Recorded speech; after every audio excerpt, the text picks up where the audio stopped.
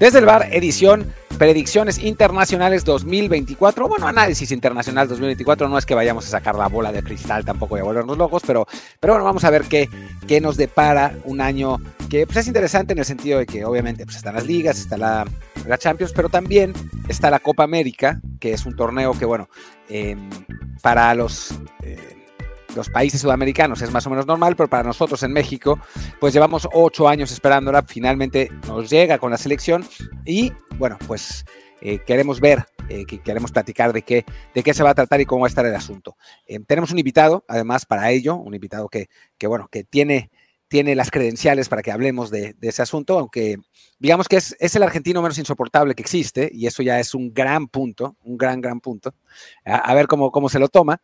Está Alejandro Barsky, que ya ha estado aquí con nosotros antes, un gran amigo de hace muchísimos años, y bueno, que nos va a ayudar para tratar de analizar qué puede pasar. También está, por supuesto, Luis Herrera, que además tiene una aclaración en cuanto a los tiempos del José Martín del Palacio. Luis. ¿Qué tal, Martín? ¿Qué tal, Alejandro? Pues sí, habíamos prometido en la emisión que se publicó el martes pasado que hoy sería el día de los premios desde el bar. Al final, bueno, hubo ahí una pequeña reorganización del calendario y los premios desde el bar los tendrán el próximo martes en el especial de Año Nuevo, que tendremos ahí tanto aquí en Apple Podcasts, Spotify y demás plataformas de audio, como también en YouTube en el canal Desde el Bar POD. Así que bueno, suscríbanse, ya sea en audio o en YouTube, para que no se lo pierdan el próximo martes. Y bueno, también les recuerdo que nos dejen como siempre un review, siempre 5 estrellas, para que más y más gente nos encuentre. Hoy no los voy a compartir porque si no nos vamos de aquí un poquito largos y el pobre Barsky va a estar pensando, bueno, ¿a qué hora entro yo? Así que mejor le voy a dar paso directamente.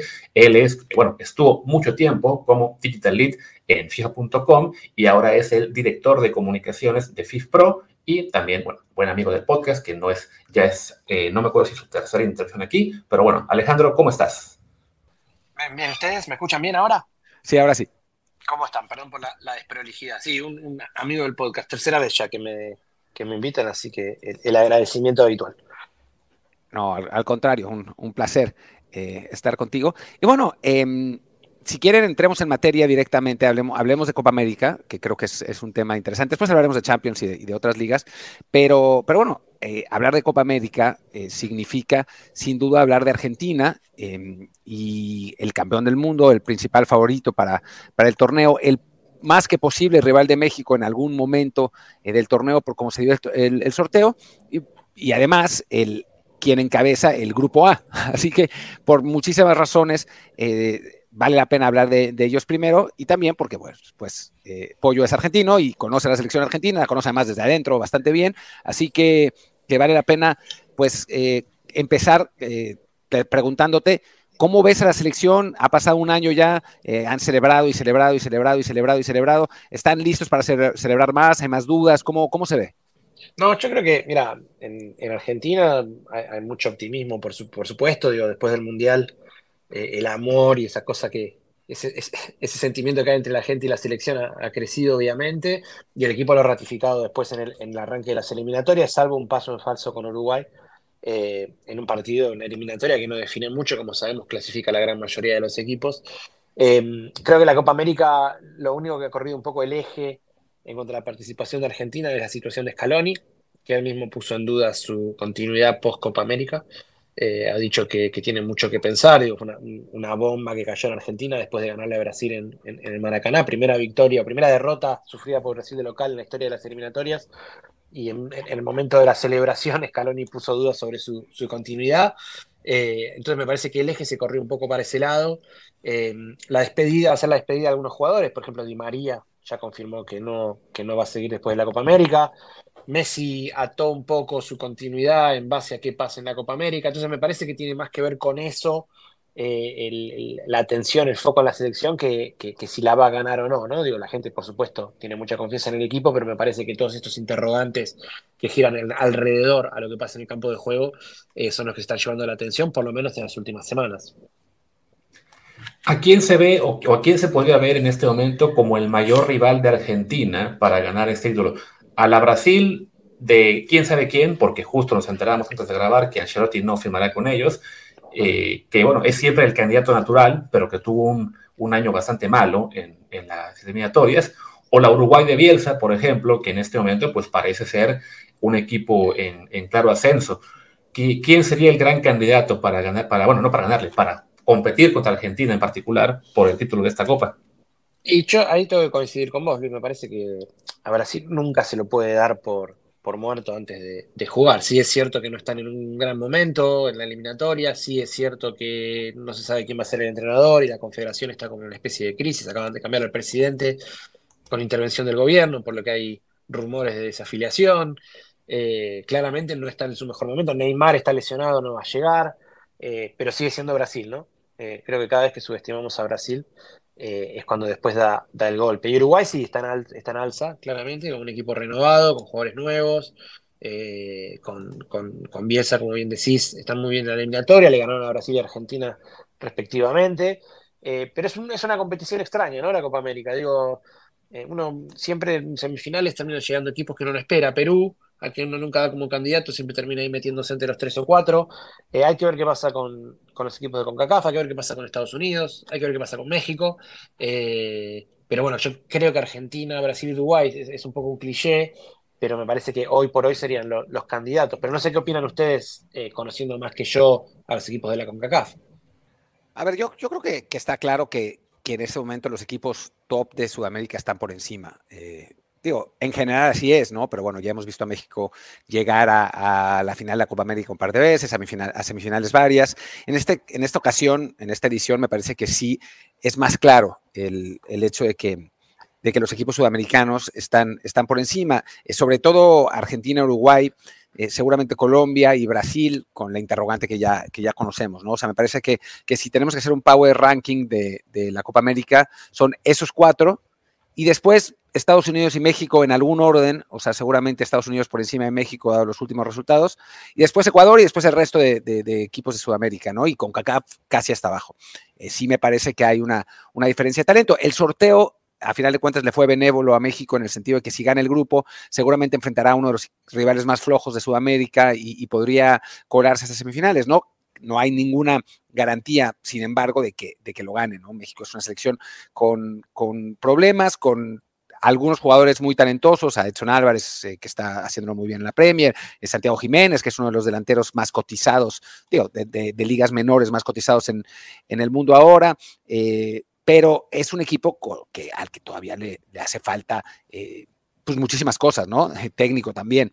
Y en el caso de Estados Unidos, no sé si Luis coincide ahora que me diga, tienen pues una generación muy provisoria, pero que se está quedando corta a lo que ellos mismos pensaban que iba a ser, ¿no? O sea, ellos se imaginaban que a estas alturas ya tendrían a varios de los jugadores de esta generación en equipos de primera línea en Europa, a Pulisic, a Reina, a McKennie, y la realidad no ha sido así, ¿no? O sea, está Pulisic en el Milán, McKennie en la Juventus, Reina no juega en el Dortmund.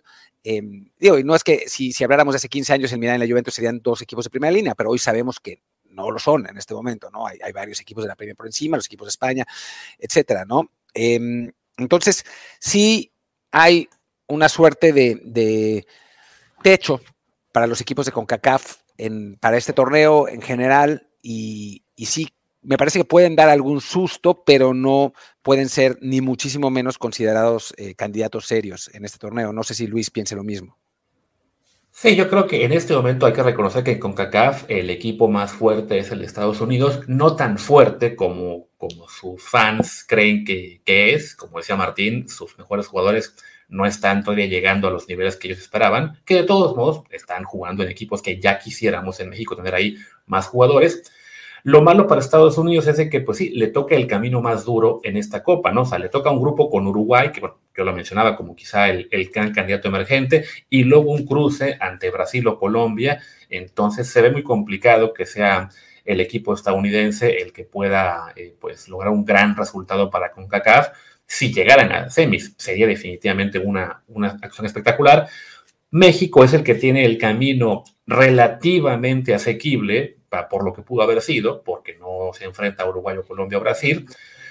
Tenemos ahí evidentemente, bueno, primero el gran escollo que es Ecuador, que lo está haciendo muy bien en Sudamérica, pero con el pequeño detalle de que ahora no tendrá la altura de Quito como gran ventaja y estará jugando pues en un entorno mucho más hostil, como será enfrentarse a México, en donde ese partido va a ser en Arizona, ante 60,000 mexicanos. Entonces, eso le da una ligera ventaja a México en el grupo, donde de todos modos, pues sí, si se le gana a Ecuador, si después hay un cruce contra Perú o Chile, las perspectivas son más promisorias, pero creo que igual, si llega a semis, ya se cumplió, no veo forma de que le gane a Argentina, y de hecho no me sorprendería ni que pierda el grupo con Ecuador o con Jamaica o Venezuela incluso, aunque se ve eso más complicado, o peor aún, que se gane el grupo, pero que nos echara Perú o Chile en cuartos, simplemente porque el momento futbolístico de México pues no es el que tuvo en su día, que le permitía competir con los más grandes de Sudamérica. Sí, ahí yo mencionaría a Venezuela, está haciendo una gran eliminatoria también. Está por encima de Brasil actualmente. Con un fútbol bastante interesante para ver. Un rival que se convirtió en un rival incómodo, digamos, y ahora le agregó eficacia. No tiene historia, entonces ahí, bueno, no es un equipo que uno pondría entre los candidatos, pero no descartaría un rival incómodo en fase de grupos. Sí, de acuerdo. Y después, Pollo, Colombia, pues una selección que por talento siempre uno la consideraría como entre las mejores de Sudamérica, tendría que ser candidata para ir a los mundiales y sin embargo, pues en el mundial pasado no fue, ha decepcionado últimamente, pero en la eliminatoria está andando. ¿Tú cómo ves a la selección colombiana? A mí Colombia es una selección que siempre me gusta, siempre respeto mucho, porque me parece que tiene jugadores muy, muy talentosos, tiene una nueva generación de futbolistas también que están ahí apuntalando, acompañados por otros que ya son talentosos de otras épocas. Sí es cierto que a los jugadores más importantes, no sé, el caso, el cliché de James Rodríguez, les ha costado consolidarse en el fútbol de clubes, de ligas. Entonces eso siempre genera ahí algún interrogante, si se quiere, en cuanto a al potencial real del equipo. Pero en la eliminatoria lo está haciendo muy bien. Le costó, como bien decís, estabilizarse el equipo después de la salida de Peckerman en su momento. Pero bueno, ahí parece estar volviendo otra vez a codearse entre los que pelean arriba, al menos en la eliminatoria.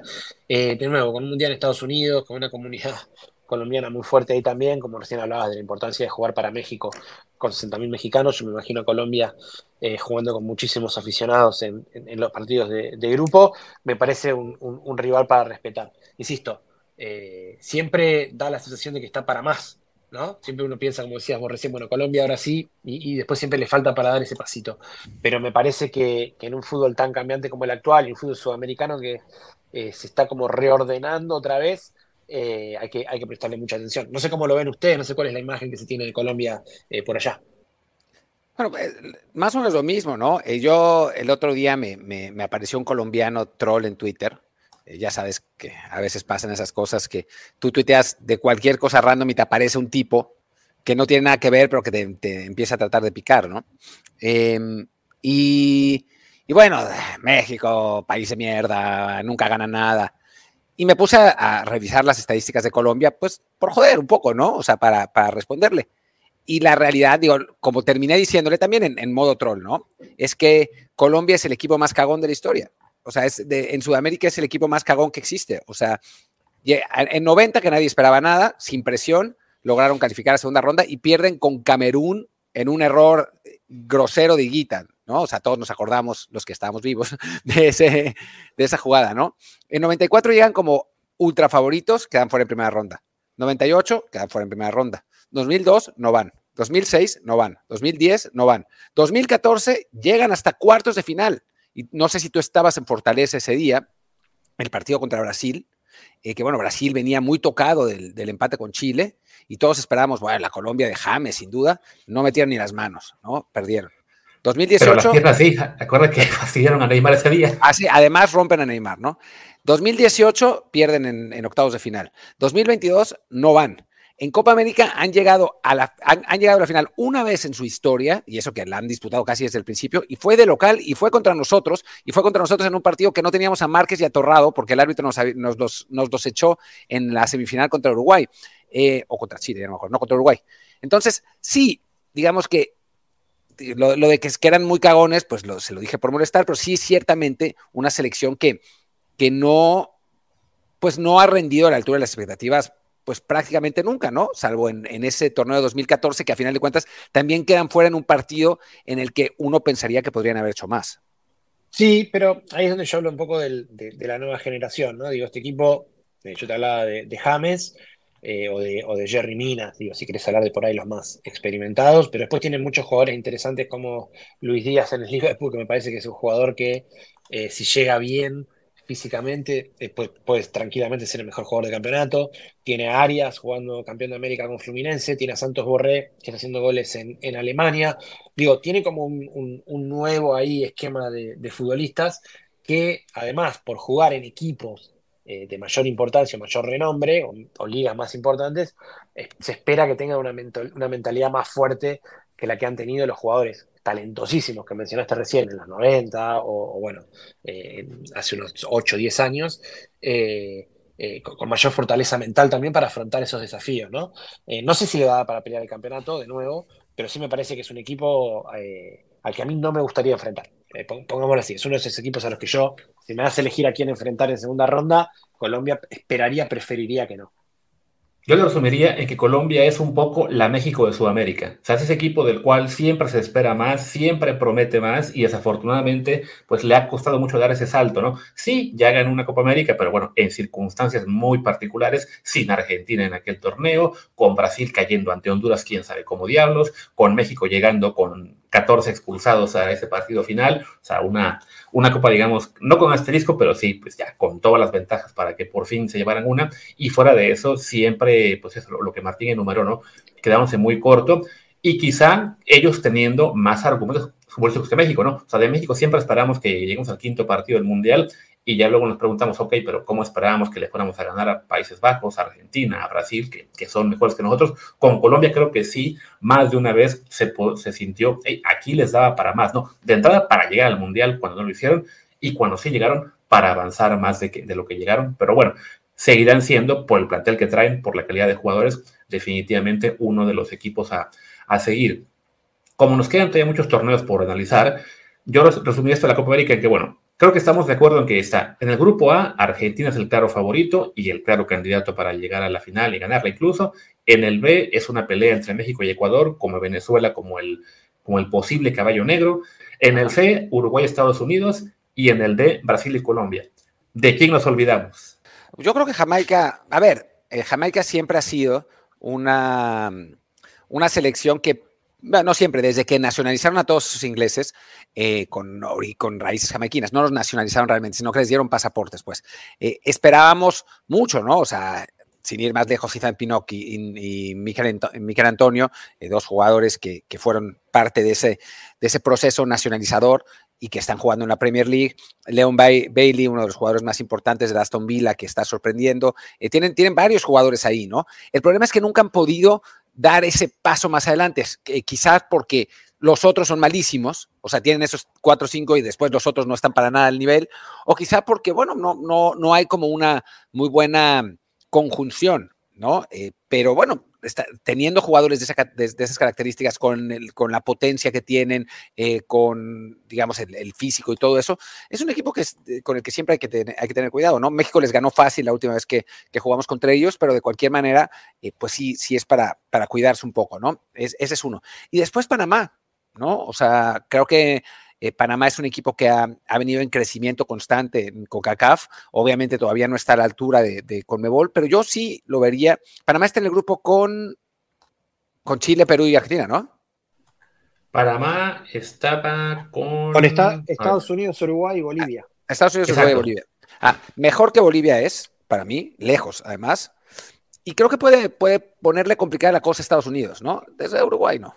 Pero Panamá es un equipo para los estándares de la CONCACAF, ¿no? O sea, no estamos hablando para nada de pelear contra equipos más fuertes, ¿no? Pero creo que es un equipo del que hay que cuidarse, sobre todo recientemente. Y sí, Pollo, para ti, ¿quién sería algún equipo del cual no estamos todavía hablando suficiente? No, yo creo que, la verdad, creo que en este sentido, no sé si mencionaría a otro equipo, que Paraguay está en un momento muy complicado. con un recambio que no le ha funcionado, acaba de cambiar de entrenador, asumió Daniel Garnero. Ustedes ya hablaron de Panamá, Bolivia es otro equipo que está muy, muy, muy bajo. Yo ya mencioné a Venezuela antes y Chile está en un momento muy bajo también, muy, muy complicado. Eh, Así que me cuesta, yo creo que ya más o menos hemos resumido un poco lo que se puede esperar. Además, teniendo en cuenta que todavía faltan unos cuantos meses, ¿viste? Y en estos meses pueden ocurrir lesiones y cuestiones que que puedan modificar un poco el panorama. Pero en principio creo que hemos cubierto gran parte del torneo.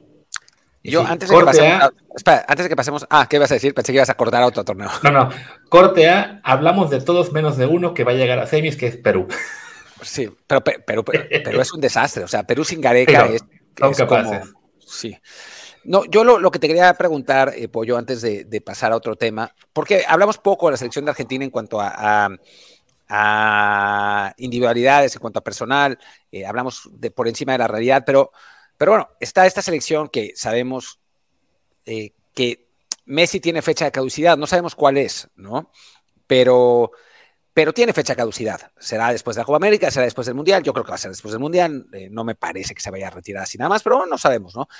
¿Tú a qué jugadores de Argentina ves tomando un poco la estafeta, ¿no? O sea, como Messi va a ser complicado que haya uno, ¿no? Pero tomando la estafeta pues para que el recambio generacional no sea tan grave, ¿no? O sea, no sea como cuando se fue Maradona, que a pesar de tener grandísimos jugadores, pues pasó un rato largo, ¿no? Antes de que pudieran pelear otra vez hasta arriba. Sí, yo creo que lo importante o lo más fuerte que hizo Scaloni fue establecer un grupo joven del medio hacia arriba que todavía tiene muchos años de competencia. De hecho, Messi, si uno se fija, por pensar la última final Copa América Argentina de Estados Unidos, la que pierde con Chile, la Centenario, si uno mira esa final, Messi venía a tomar el balón del primer marcador central, tenía que pasar gambeteando por la mitad de cancha y llegar hasta adelante. Y con Scaloni juega claramente en los últimos metros de la cancha. Porque en el mediocampo, si uno se pone a fijar los jugadores que tiene, McAllister, De Paul, Enzo Fernández, Lo Celso, arriba tenés a Lautaro, que con la selección está torcido, pero en el Inter es uno de los atacantes más importantes, al menos a nivel ligas o clubes. Tenés a Julián Álvarez, que parece no tener techo, con apenas 23 años. Tenés a González haciendo goles en Fiorentina. Digo, tenés un equipo joven con muchos años de progreso por delante. Entonces eso lleva a que me parece el traspaso vaya a ser un poco menos traumático, por llamarlo de alguna manera. Me parece que Scaloni logró armar un equipo que no depende de Messi, de nuevo, otro cliché, otra obviedad, pero no deja de ser verdad. Entonces eso hace que, incluso con menor peso, el mejor caso, el último partido de Argentina-Brasil, donde Messi estaba lesionado y no pudo imponerse en el juego y quedó un poco aislado, el equipo siguió manejando el juego y el partido, ¿no? Entonces me parece que en ese sentido el equipo está bien. No esperaría, de nuevo, hay que ver si Scaloni sigue o no, que se busque otro jugador, otro Mesías para reemplazar a Messi, otro fuera de clase. Aunque sí hay jugadores en juveniles que empiezan a aparecer como para destacarse en ese rol, pero no todavía. Digo, no sé, el caso de Echeverry, que el chico este de 17 años que está en River y acaba de ser vendido al Manchester City por 25 millones de euros, no para jugar en los próximos 2 o 3 años, pero sí me parece uno de esos jugadores que podría llegar a ocupar ese espacio de este jugador diferente. Pero hasta que llegue su momento, me parece que hay otra base de juego que permite depender menos de las individualidades.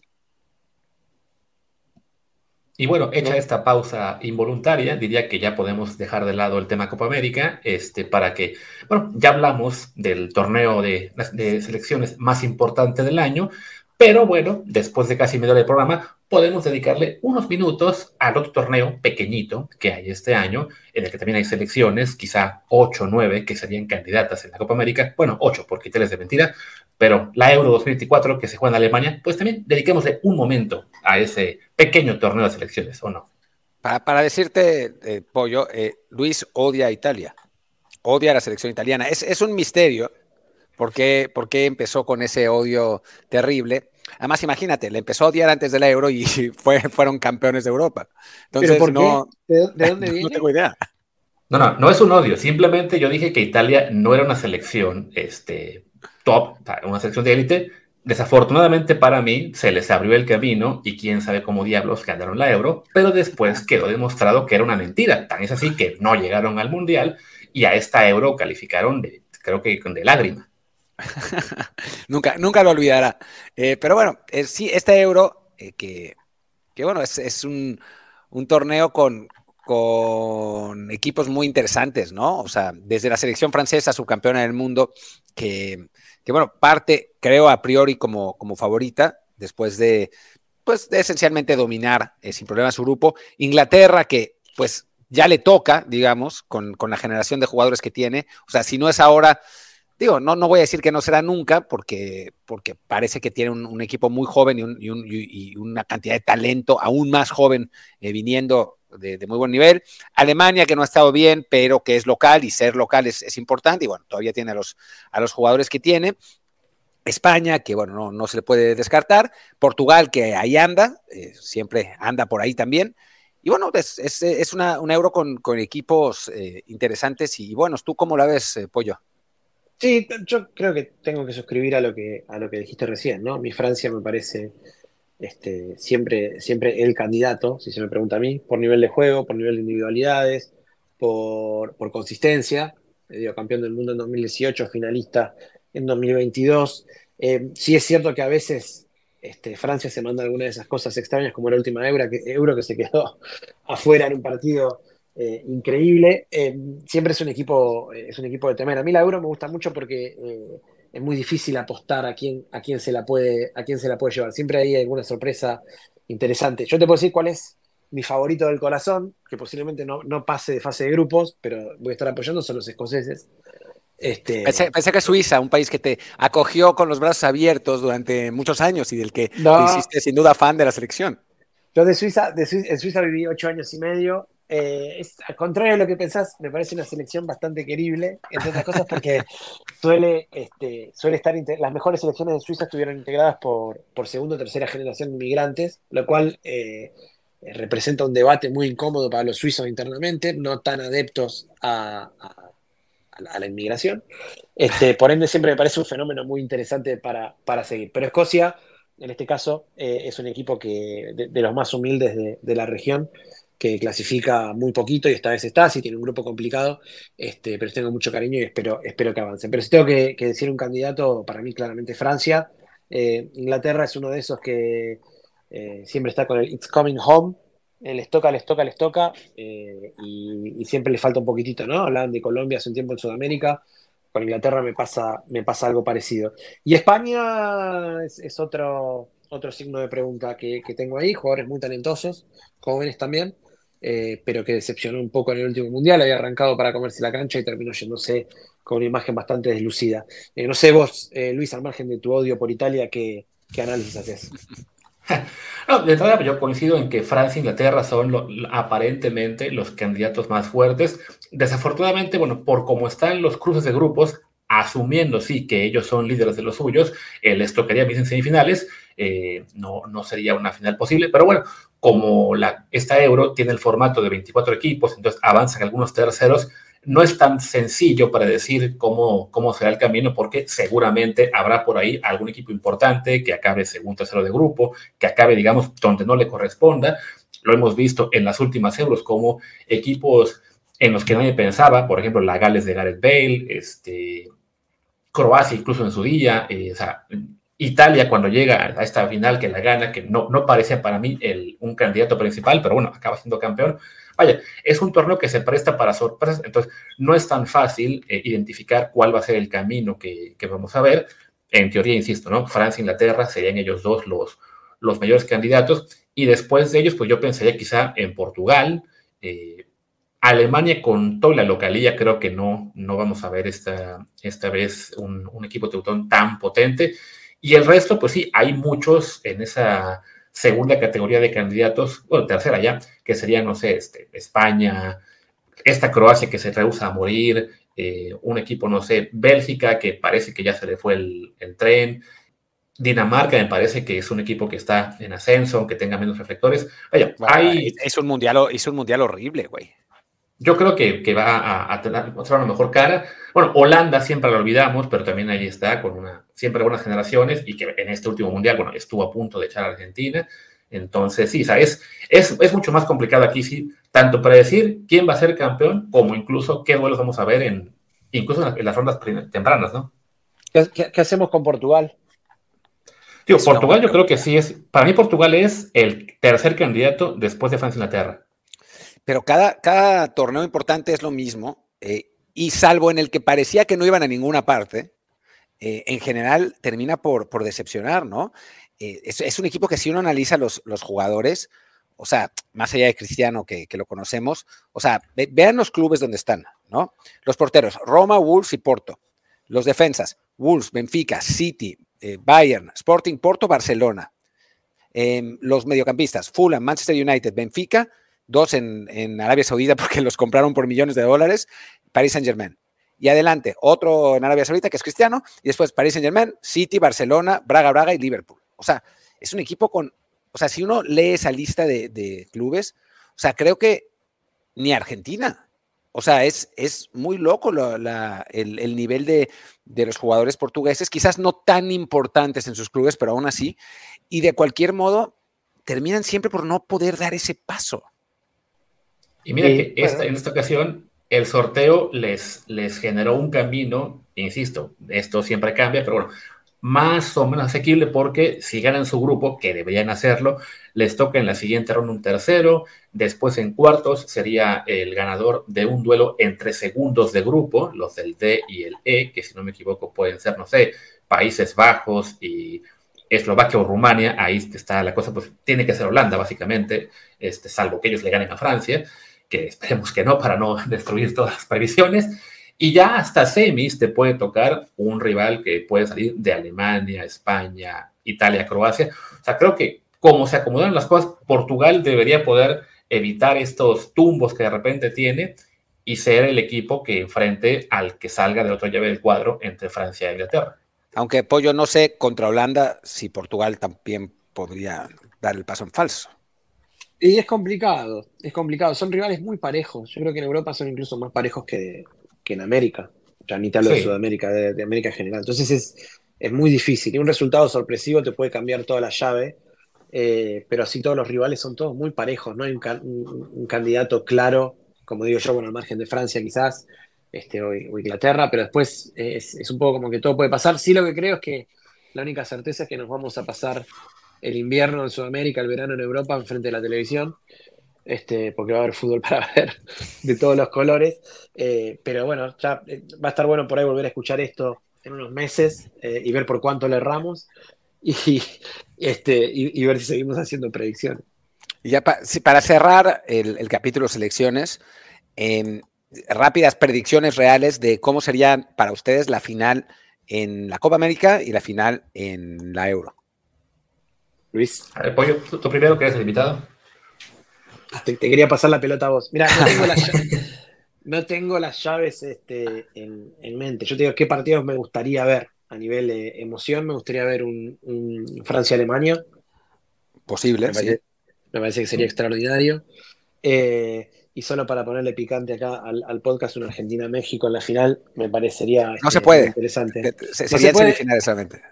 Bueno, ok. Entonces una semifinal Argentina-México. Y bueno, ya que estamos en una final Argentina-Uruguay, ¿se puede? Eso se puede, sí. Bueno, Tal se Argentina-Uruguay. puede que esa es mi predicción, de hecho. Yo Y la estoy mía. yendo con Uruguay-Argentina en la final. No te voy a decir quién creo que va a ganar, pero bueno, esa es la final que veo posible, sobre todo por lo que es esta crisis que tiene ahora mismo el fútbol brasileño y el momento que vive Uruguay al haber elegido bien al entrenador de la selección, a diferencia de México. Y bueno, que además creo que todavía estamos en ese periodo en el cual Bielsa está en luna de miel dando resultados. Hasta la Copa América sí debería llegar. Digo, después de haber visto a Neymar gordo, cojeando en la. Tú, no sé si lo viste, Pollo, hizo un crucero, Neymar, de puras fiestas, donde él era la figura principal. Ese crucero está en este momento yendo por no sé qué parte de Brasil, con Neymar saliendo de fiesta con sus fans que pagaron entre 1.000 y 10.000 euros por estar en el crucero. Y ahí estaba, ¿no? Cantando gordo, cojeando, ¿no? Un descontrol.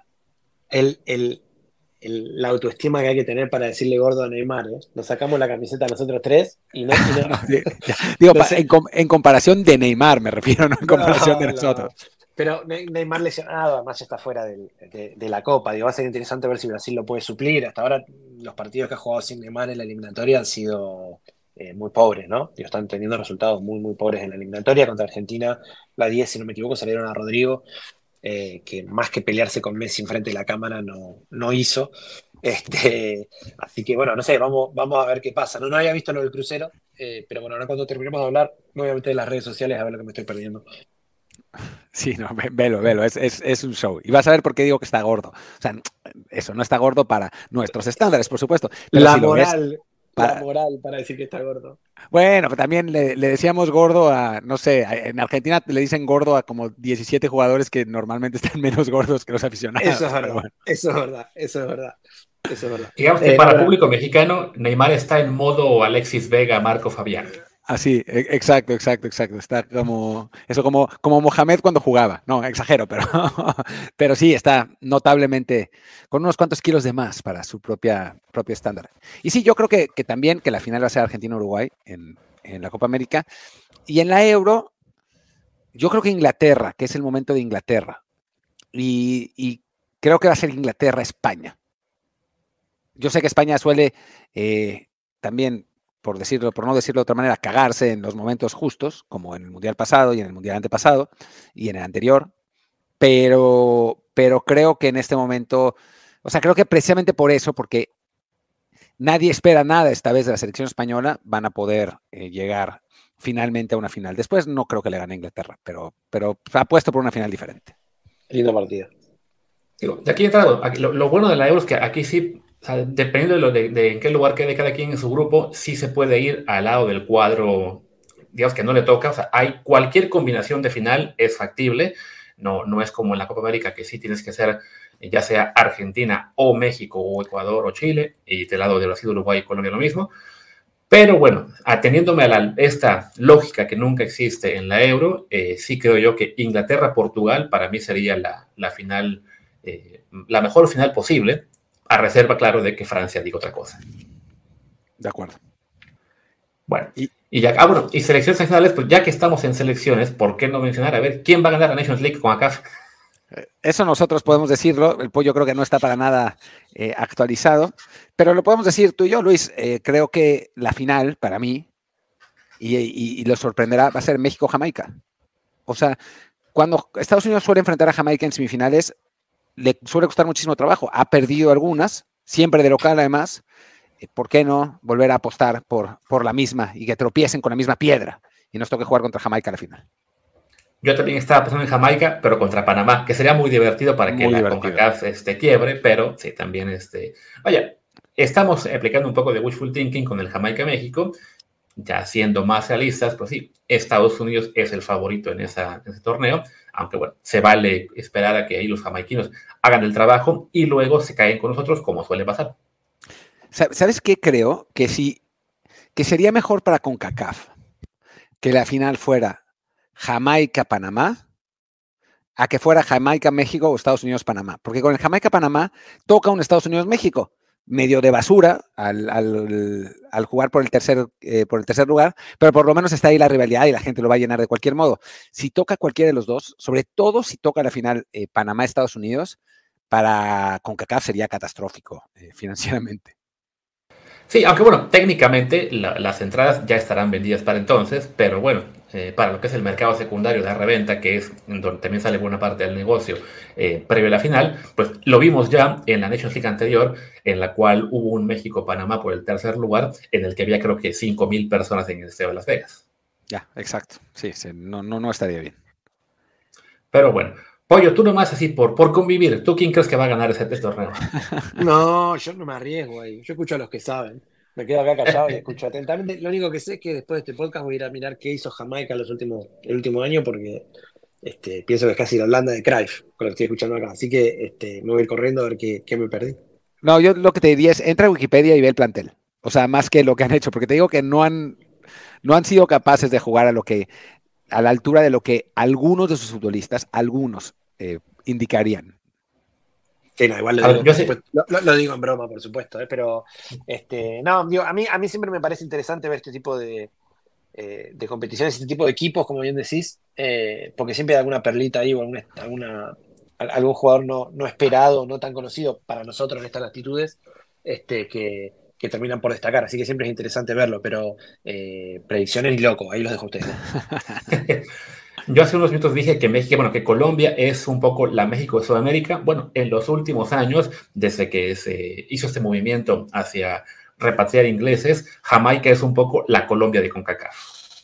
Sí, en ese sentido sí, es la realidad. Aunque ahora estoy viendo el plantel y se ve que se han ido envejeciendo los ingleses en cuestión y ya no están en los clubes tan fuertes. O sea, siguen estando Pinnock, Bailey y Antonio, pero los otros ya no están en primera. O sea, de Córdoba Reed, ese sigue en el Fulham, ese todavía está ahí, no sé si está jugando mucho.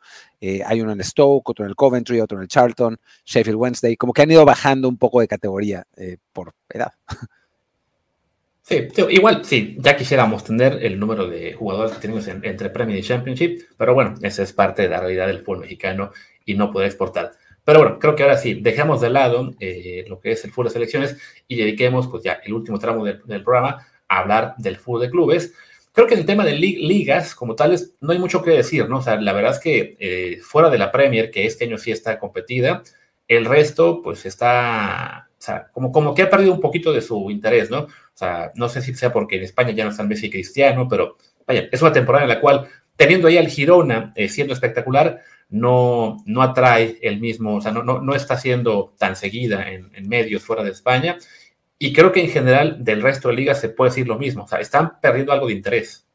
Pues hablemos, si quieres, entonces de la Superliga, es decir, la Premier, la verdadera Superliga, y de la Champions, y ya está. Y con eso creo que nos puede dar, ya llevamos 40 minutos, así que vámonos rapidito y con eso podemos cerrar. Si a mí me preguntan al respecto, lo que me parece interesante en cuanto al debate del fútbol europeo actualmente es lo que dijiste recién, Luis, al pasar, independientemente de quién vaya a ganar cada liga, que ya cada vez hay menos sorpresa, es la fuga de estrellas que ha habido en varias ligas que ha llevado a perder interés, ¿no? En el seguimiento. La Liga de España me parece como el mejor caso, o el caso más emblemático, si se quiere, de antes ver un Real Madrid-Barcelona era ver un juego de las estrellas, se paraban todos los países a verlo, y hoy tienen que llevar a los Rolling Stones y ponerlos en la platea para que sale del partido, ¿no? Me parece que hay una crisis ahí y me da pena porque creo que a nivel transmisiones y lo que muestra la liga, lo que ofrece la liga para el fan, están en su mejor momento. Digo, si la liga que veíamos nosotros hace 10 años tenía el tipo de transmisiones que tenían ahora, sería espectacular, no habría con qué ganarle. Y todos los ojos han cambiado a la Premier, digo, porque los mejores jugadores están ahí o en Arabia Saudita, pero después el resto de las ligas europeas han perdido mucho nivel, no sé cómo lo ven ustedes. Sí, de acuerdo, pero creo que tiene que ver también con digo, y tú desde tu lugar en FIFPro, que también nos puedes ayudar con eso, pero creo que tiene mucho que ver con, digo, no con esto que voy a decir, sino con digamos, la situación de los jugadores.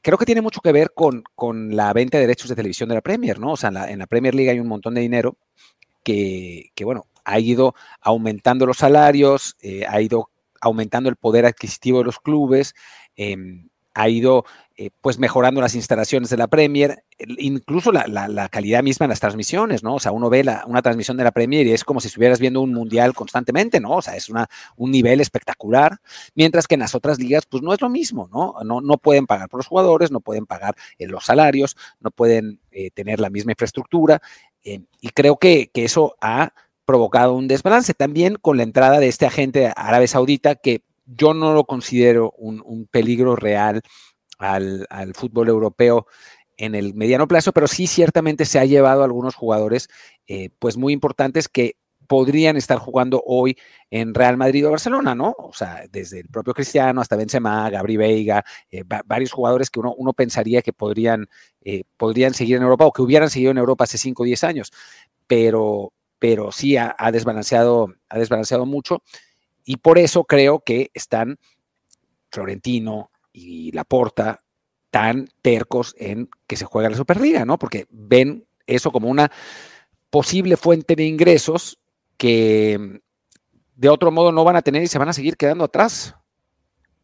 Sí, que desafortunadamente para ellos, pues si la lograran hacer para que funcione, requieren también de los clubes de la Premier League y bueno, pues esa fuente de ingresos que van a tener los equipos españoles también la tendrá el Big Six inglés, que además tendrá su propia liga como fuente de ligas. Entonces, nunca van a lograr esa paridad con la que están soñando, ¿no? O sea, simplemente lo que van a lograr es una inflación brutal del mercado, porque un jugador que hoy te cuesta 60 millones de euros, pues te va a costar ahora 150, pero siempre va a estar ahí el City o el París o el Liverpool dispuesto a pagar 200, ¿no? Y yo que estoy ahora justo en Argentina hablando de inflación y me agarra como escalofríos, pero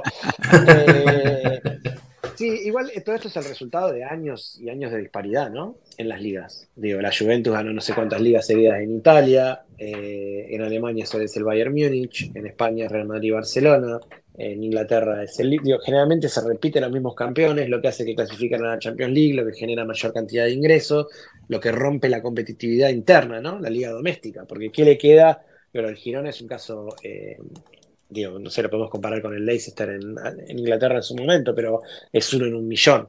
Sí, y Entonces, perdón, Pollo, que te interrumpa sí, rápidamente, y es propiedad del Citigroup, sí, también, por supuesto, que por también, supuesto. bueno, No es un le dato, quita un no es un poco dato de, menor. sí, de encanto, ¿no?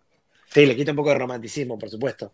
Pero digo, en lo que tiene que ver con hechos fríos y incontrastables, digo, un equipo inesperado peleando arriba, pero la verdad que esto pasa una vez cada 10 años. Entonces, toda esa pirámide medio desgastada ha llevado a que los dos o tres equipos más ricos tengan una diferencia abismal con los otros 14 o 15 equipos. Entonces, me parece que todo eso, sumado a los otros mercados emergentes, como hablaste recién, desbalancearon aún más las ligas y les han quitado interés.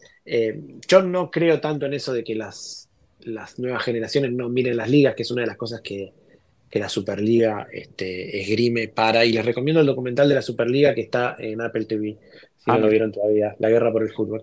Digo, no creo que tengan tanto que ver con eso, digo, como decimos, parece que hay otro tipo de intereses más importantes, pero sí es cierto que ver ahora quién va a ganar cada liga, o qué equipo va a ganar cada liga en los distintos países de Europa, es un ejercicio, un juego un poco menos divertido, menos entretenido de lo que era hace unos 10 años. Sí, que además hay que decir que el hecho de que estén, hablando de que, bueno, dije lo de perder interés, no es porque sean temporadas malas como hace pocos años en las cuales, sí, la Juve tiene 15 de ventaja, el Bayern Múnich tiene 14, el Madrid también se despegó. No, de hecho, técnicamente son temporadas en las cuales en las ligas fuera de la Premier League también está habiendo competencia. Hablamos de que en España, bueno, está el Girona ahí, codo a codo con el Madrid, ya se bajó, el Barça se cayó un poquito. En Italia, bueno, ya no es la era de la Juventus, que ahora es segunda, está el Inter como líder, y recordemos que venimos de una temporada buena del Napoli. O sea, en Alemania, el Leverkusen está de momento líder. O sea, en cuanto a desempeño de cada liga, pues sí, parece haber un poco de competencia, pero creo que sí, el hecho de que la mayoría de figuras se esté yendo a la Premier League, algunas a Arabia, y en general, pues sí, como que han perdido ese lustre. O sea, no es lo mismo ver en este momento la Liga Española, como dice Martín, a lo que era hace 10, y sí, llegaron un poco tarde a lo que es el tema de mejorar sus transmisiones, ¿no? O sea, las transmisiones en cuanto a calidad de la liga sí mejoraron bastante, no aún al nivel de las de la Premier League, pero ya sin Messi, ya sin Cristiano, ya sin Benzema, con figuras realmente que no tienen tanto nombre, tanta potencia a nivel marketing o presencia en redes, etcétera, pues sí, no atrae tanto la atención, y además los ves en Champions League a todos y piensas, pues al final esto va a acabar siendo una pelea entre el City y algún otro inglés, ¿no? Sí, si yo te pidiera que me nombraras los 5 jugadores top de la Liga de España actualmente, estamos en un problema. A ver, son casi todos del Real Madrid. O sea, eso es eso es lo que es un poco preocupante, ¿no? O sea, está Bellingham, está Vinicius, está, no sé si Rodrigo. Pero Estoy pensando. la pregunta incómoda sería, ¿cuántos de esos hubiesen sido titulares en el Real Madrid hace 8 años atrás?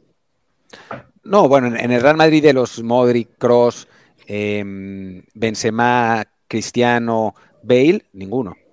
Bueno, Pues ahí vamos. literalmente Entonces, ninguno. y muchas Bueno, veces, ojo, que yo hace unos días vi un video, me parece que venía de Argentina, justo ese video, en el cual comparaban a este Barça con el de Messi de 2009-2010, y estaban 5-5. ¿En La serio diferencia alguien la dijo hizo eso? Messi, sí, sí. Y me sí, parece que el video lo hicieron en Argentina, además. igual te digo algo, a mí para medir la calidad individual de los equipos, me gusta mirar el banco de suplentes más que los titulares. Y ahí es Yo cuando te también. das cuenta, ahí es cuando te das cuenta cuántos jugadores buenos o fuera de serie tiene cada equipo en el banco capaz de modificar un resultado. Y si mirás el banco, no tengo los nombres acá, entonces quizás no aplica a todos los equipos, pero mirar el banco de suplentes de Barcelona y Real Madrid hace 8 años y mirarlo ahora, y por ahí te da una diferencia todavía más grande que la que ves en el once titular. Esto no es por desmerecer a los futbolistas de la actualidad, que son excelentes, pero lo que digo es, hay una carencia, una falta de estrellas mundiales incontrastables e indiscutibles como había hace unos años, eso es indudable. No, y mira que en Madrid, dentro de todo, entre lesionados y todo, o sea, te voy a leer la lista del plantel. Courtois, Carvajal, Militao, Alaba, Bellingham, Nacho, Vinicius, Kroos, Modric, Rodrigo, Camavinga, Lunin, Joselu, que sigue jugando quién sabe por qué, Valverde, Lucas Vázquez, Tchouaméni, Dani Ceballos, Rüdiger, Brahim, Ferland Mendy. O sea, todavía Kepa, todavía el Madrid, con el Madrid te puedes defender, ¿no? Y si piensas en la Champions y dices, bueno, el Madrid puede ganar la Champions, dices, podría ganar la Champions, no es imposible. Pero ya cuando te vas del Barcelona para abajo, ya no hay color, realmente. Mira, te estoy mirando la plantilla del Barcelona y de aquella época. Adriano, Dani Alves, Douglas, Jordi Alba, Marc Bartra, Mascherano, Matías Piqué, Sergi Roberto, Busquets, Iniesta, Rafinha, Rakitic, Xavi, Samper, Traoré, Messi, Neymar, Pedro, Sandro, Suárez. La diferencia es abismal. Y eso que te fuiste a 2015. O sea, si te ibas a 2011, es peor. Sí, me fui lo más cercano que podía, digamos, como para hacer una competencia un poco más justa. Pero sí, te vas más allá. Mira, el World Eleven, el equipo que votan los jugadores todos los años a través de FIFPro, que se entrega el premio ahí en los premios FIFA, que este año se entregan ahora el 15 de enero, eran de esa época la mitad del equipo del Real Madrid y la mitad del equipo del Barcelona, todos los años. Gracias a eso yo tenía trabajo y me llevaban a Devesta a hacer las entrevistas. Exacto. Pero, viste, entonces ahí ves un poco la diferencia de cómo mudó eso y ahora están mirando mucho más a Manchester City y la Premier. Bueno, nada, creo que seguimos girando en torno al mismo tema, estamos de acuerdo. Sí, entonces bueno, ya reconduzcamos el tema a lo que será ya el resultado de estas ligas de este año. Decíamos, ok, bueno, hemos hecho pronósticos, hemos hecho ya en lo que es selecciones. Vamos en tema de ligas. De entrada, en Champions League, yo veo al Manchester City como el gran favorito. Supongo que me dirán que el Real Madrid, pues ahí siempre porque es el Madrid, porque la historia, por la presencia, lo que sea, también está ahí como aspirante. ¿A quién más vemos que le pueda dar una pelea al City? Yo creo que Liverpool y Arsenal, ¿no? No, Liverpool no. Liverpool no está así. No, yo creo que pues el Arsenal. Y ya. Sí, no, es una Champions rara, ¿no? Al haberse quedado fuera el Liverpool, al haber entrado el United, que fue un desastre, ¿quién más quedaba por Inglaterra? Que también quedó fuera, el Chelsea, ¿no? El Newcastle. Newcastle, claro. Que queda fuera en primera ronda. Sí, el Bayern quizás, pero sí, francamente no tiene tan buena pinta. Y eso que el City viene en cierta crisis, ¿no? Digo, obviamente tiene unos cuantos lesionados ahora, notablemente Haaland, pero Rodri también. Creo que no ha sido el equipo impresionante que había sido en otras temporadas. El Paris Saint-Germain ya no es lo mismo que antes tampoco. Sí, realmente, o sea, es una buena oportunidad para que el Real Madrid la vuelva a ganar. Yo creo que el Inter puede pelear para estar ahí, pero no le da para ganarle al Manchester City. Yo la veo medio servida para el City otra vez. Sí, creo que al City hay quien le ha, digamos, perdido un poco de respeto en las últimas semanas porque sí, entró en una pequeña crisis de resultados, se cayó hasta el cuarto lugar en este momento de la Premier League, si bien tiene un juego pendiente que con eso puede llegar hasta segundo lugar. Y sí, viendo el cuadro que quedó, como decíamos, no está el Liverpool, no está, el Chelsea entonces nos va de bajada, ¿no? Pero no está el Tottenham, y los que sí entraron este año, que son el United y el Newcastle, pues fracasaron brutalmente. Pues nos quedó un cuadro de octavos de final con únicamente dos ingleses, el City y el Arsenal, que creo que sí, ellos dos y el Madrid serían los grandes candidatos, pero bueno, a la vez, al ser un cuadro un poco a la baja, comparado con otras ediciones, pues nos puede acabar dando esto combinaciones muy simpáticas, sobre todo si por ahí en el sorteo de cuartos de final nos acaban poniendo un City contra Real Madrid o contra Arsenal. Sí, no es imposible, ¿no? Y nos puede volver a tocar otra vez ese ese lado del cuadro, digo, ya no hay tantos italianos como la vez pasada, pero con rivales pues un poco más random, ¿no? Y sí, después la Champions sorprende, ¿no? Hemos visto al Chelsea ser campeón cuando nadie hubiera dado un peso por ellos, 2 veces, de hecho, al Madrid ganar también contra todos los pronósticos en más de una ocasión. Sí, no es fácil, pero sí tiene pinta de que en los momentos determinantes va a salir el City y va a terminar ganándolo todo. El silencio que suscribimos a lo que acabas de decir. Sí, mi frase fue demoledora. No hay nada más que decir. No, mira, y en las ligas de Europa me parece que vamos camino a lo mismo. Digo, quizás la diferencia puede ser en Alemania, donde el Leverkusen está ahí peleándola, pero por el resto me parece que Inter, Real Madrid, etcétera, etcétera, se perfilan de nuevo. Sí, bueno, la Juve anda bien en Italia esta vez. Creo que en Italia hay 4 equipos más o menos del mismo nivel y cualquiera puede ganar. En las otras ligas, a pesar del gran inicio del Leverkusen y del Girona, pues sabemos lo que va a pasar al final de cuentas, ¿no? O sea, creo que todos lo tenemos claro. Sí, no, mencionaba ahorita Basi que Leverkusen está arriba, pero esta película en Alemania la vemos casi todos los años, ¿no? Suele ser el Dortmund quien está dando pelea en la primera mitad de la temporada, pero al final pues el Bayern simplemente tiene demasiada ventaja en cuanto a plantilla y acaba remontando. Creo que será el mismo caso. Igual en la Liga Española, el Girona está haciendo una labor titánica, pero no creo que le alcance para mantener el paso al Madrid, y ya el Barça se ha rezagado, entonces ahí son 2. En Italia, mencionaba Martín que son 3 equipos de buen nivel. El problema es que ya en cuestión tabla ya solo son 2, porque ya el Milan se quedó muy, muy atrás. Ese Super Milan de Pulisic, pues resultó que ya está a 11 puntos del Inter, así 11 que... ya. Pues a 11 ya, así que bueno, es una competencia básicamente entre Inter y Juve.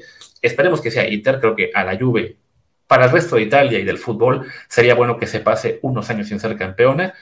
Y sí, pues la pelea interesante es esa, ¿no? La que está en Inglaterra con un Liverpool líder, que además sin la presión de la Champions League este año, entonces puede enfocarse en la Premier. Un Arsenal que creo que todavía no acabamos de creerle que está al nivel de City o Liverpool, pero que bueno, ya les dio mucha pelea el año pasado y creo que también este año va a estar ahí. Y bueno, no creo que Aston Villa o Tottenham logren tampoco mantener el paso, pero bueno, ahí están de momento. Bueno, Aston Villa incluso por arriba del City, Tottenham a 1 punto, pero creo que ahí sí veremos una buena carrera de a 3, ¿no? Entre Liverpool, Arsenal y City. Sí, de acuerdo, ¿no? Y yo creo que a final de cuentas City y Liverpool van a terminar descolgándose. El Arsenal, bueno, ahora acaba de perder 2-0 con el West Ham. Me parece que es un equipo que todavía le falta un año más para estar ahí peleando a la altura de los otros 2. Y con la irregularidad del City, pues no es imposible que Liverpool sea campeón. Y bueno, creo ahí que está. Cada vez que hablo y nadie dice nada, creo que es momento de que ya vayamos cerrando porque todo el mundo está de acuerdo conmigo por primera vez en la historia de este podcast. No, yo por lo general, yo procuro dejarle el espacio a Pollo para que él pueda ser el siguiente, pero bueno, ya es eso, ¿no? El silencio dice que no nos queda mucho más que decir en lo que es este último episodio del año, que además también ya llegó a la hora de camino, así que, pues sí, podemos despedir, salvo que quieran hacer un pronóstico para la Europa League, la Intercontinental o la Conference, o cosas así. O la Libertadores incluso. No. La Libertadores creo que Pollo podría hacerlo más, pero temo que dirá River, aunque le hayan ganado los brasileños los últimos 9 de los últimos 10 años. No, me encantaría que fuera River, pero va a ser el Sportivo Recife Paraná y no sé qué. Siempre un brasilero va, llega y se la lleva, así que para qué ilusionarse. Mejor dejarlo así, lo dejamos con lo que charlamos de Europa y nos podemos cerrar el año con eso. Perfecto. Muchísimas gracias. Pues nada, Pollo, muchas gracias por acompañarnos. Como siempre, la tercera vez ya que estás con nosotros. ¿Dónde te puede encontrar la gente en Twitter? Aunque haya quien ya diga X, pero bueno, en las redes, ¿dónde estás? En las redes, en Twitter estoy en pollo-va y en Instagram es pollovarsky. Siempre estamos ahí hablando, charlando de fútbol, cuestiones digitales y demás, así que nos vamos a estar leyendo por ahí. Perfecto, gracias, Pollo. Yo soy Luis Herrera, mi Twitter es @LuisRHA, bueno, mi Twitter y todas las redes. Feliz año a todos. Martín.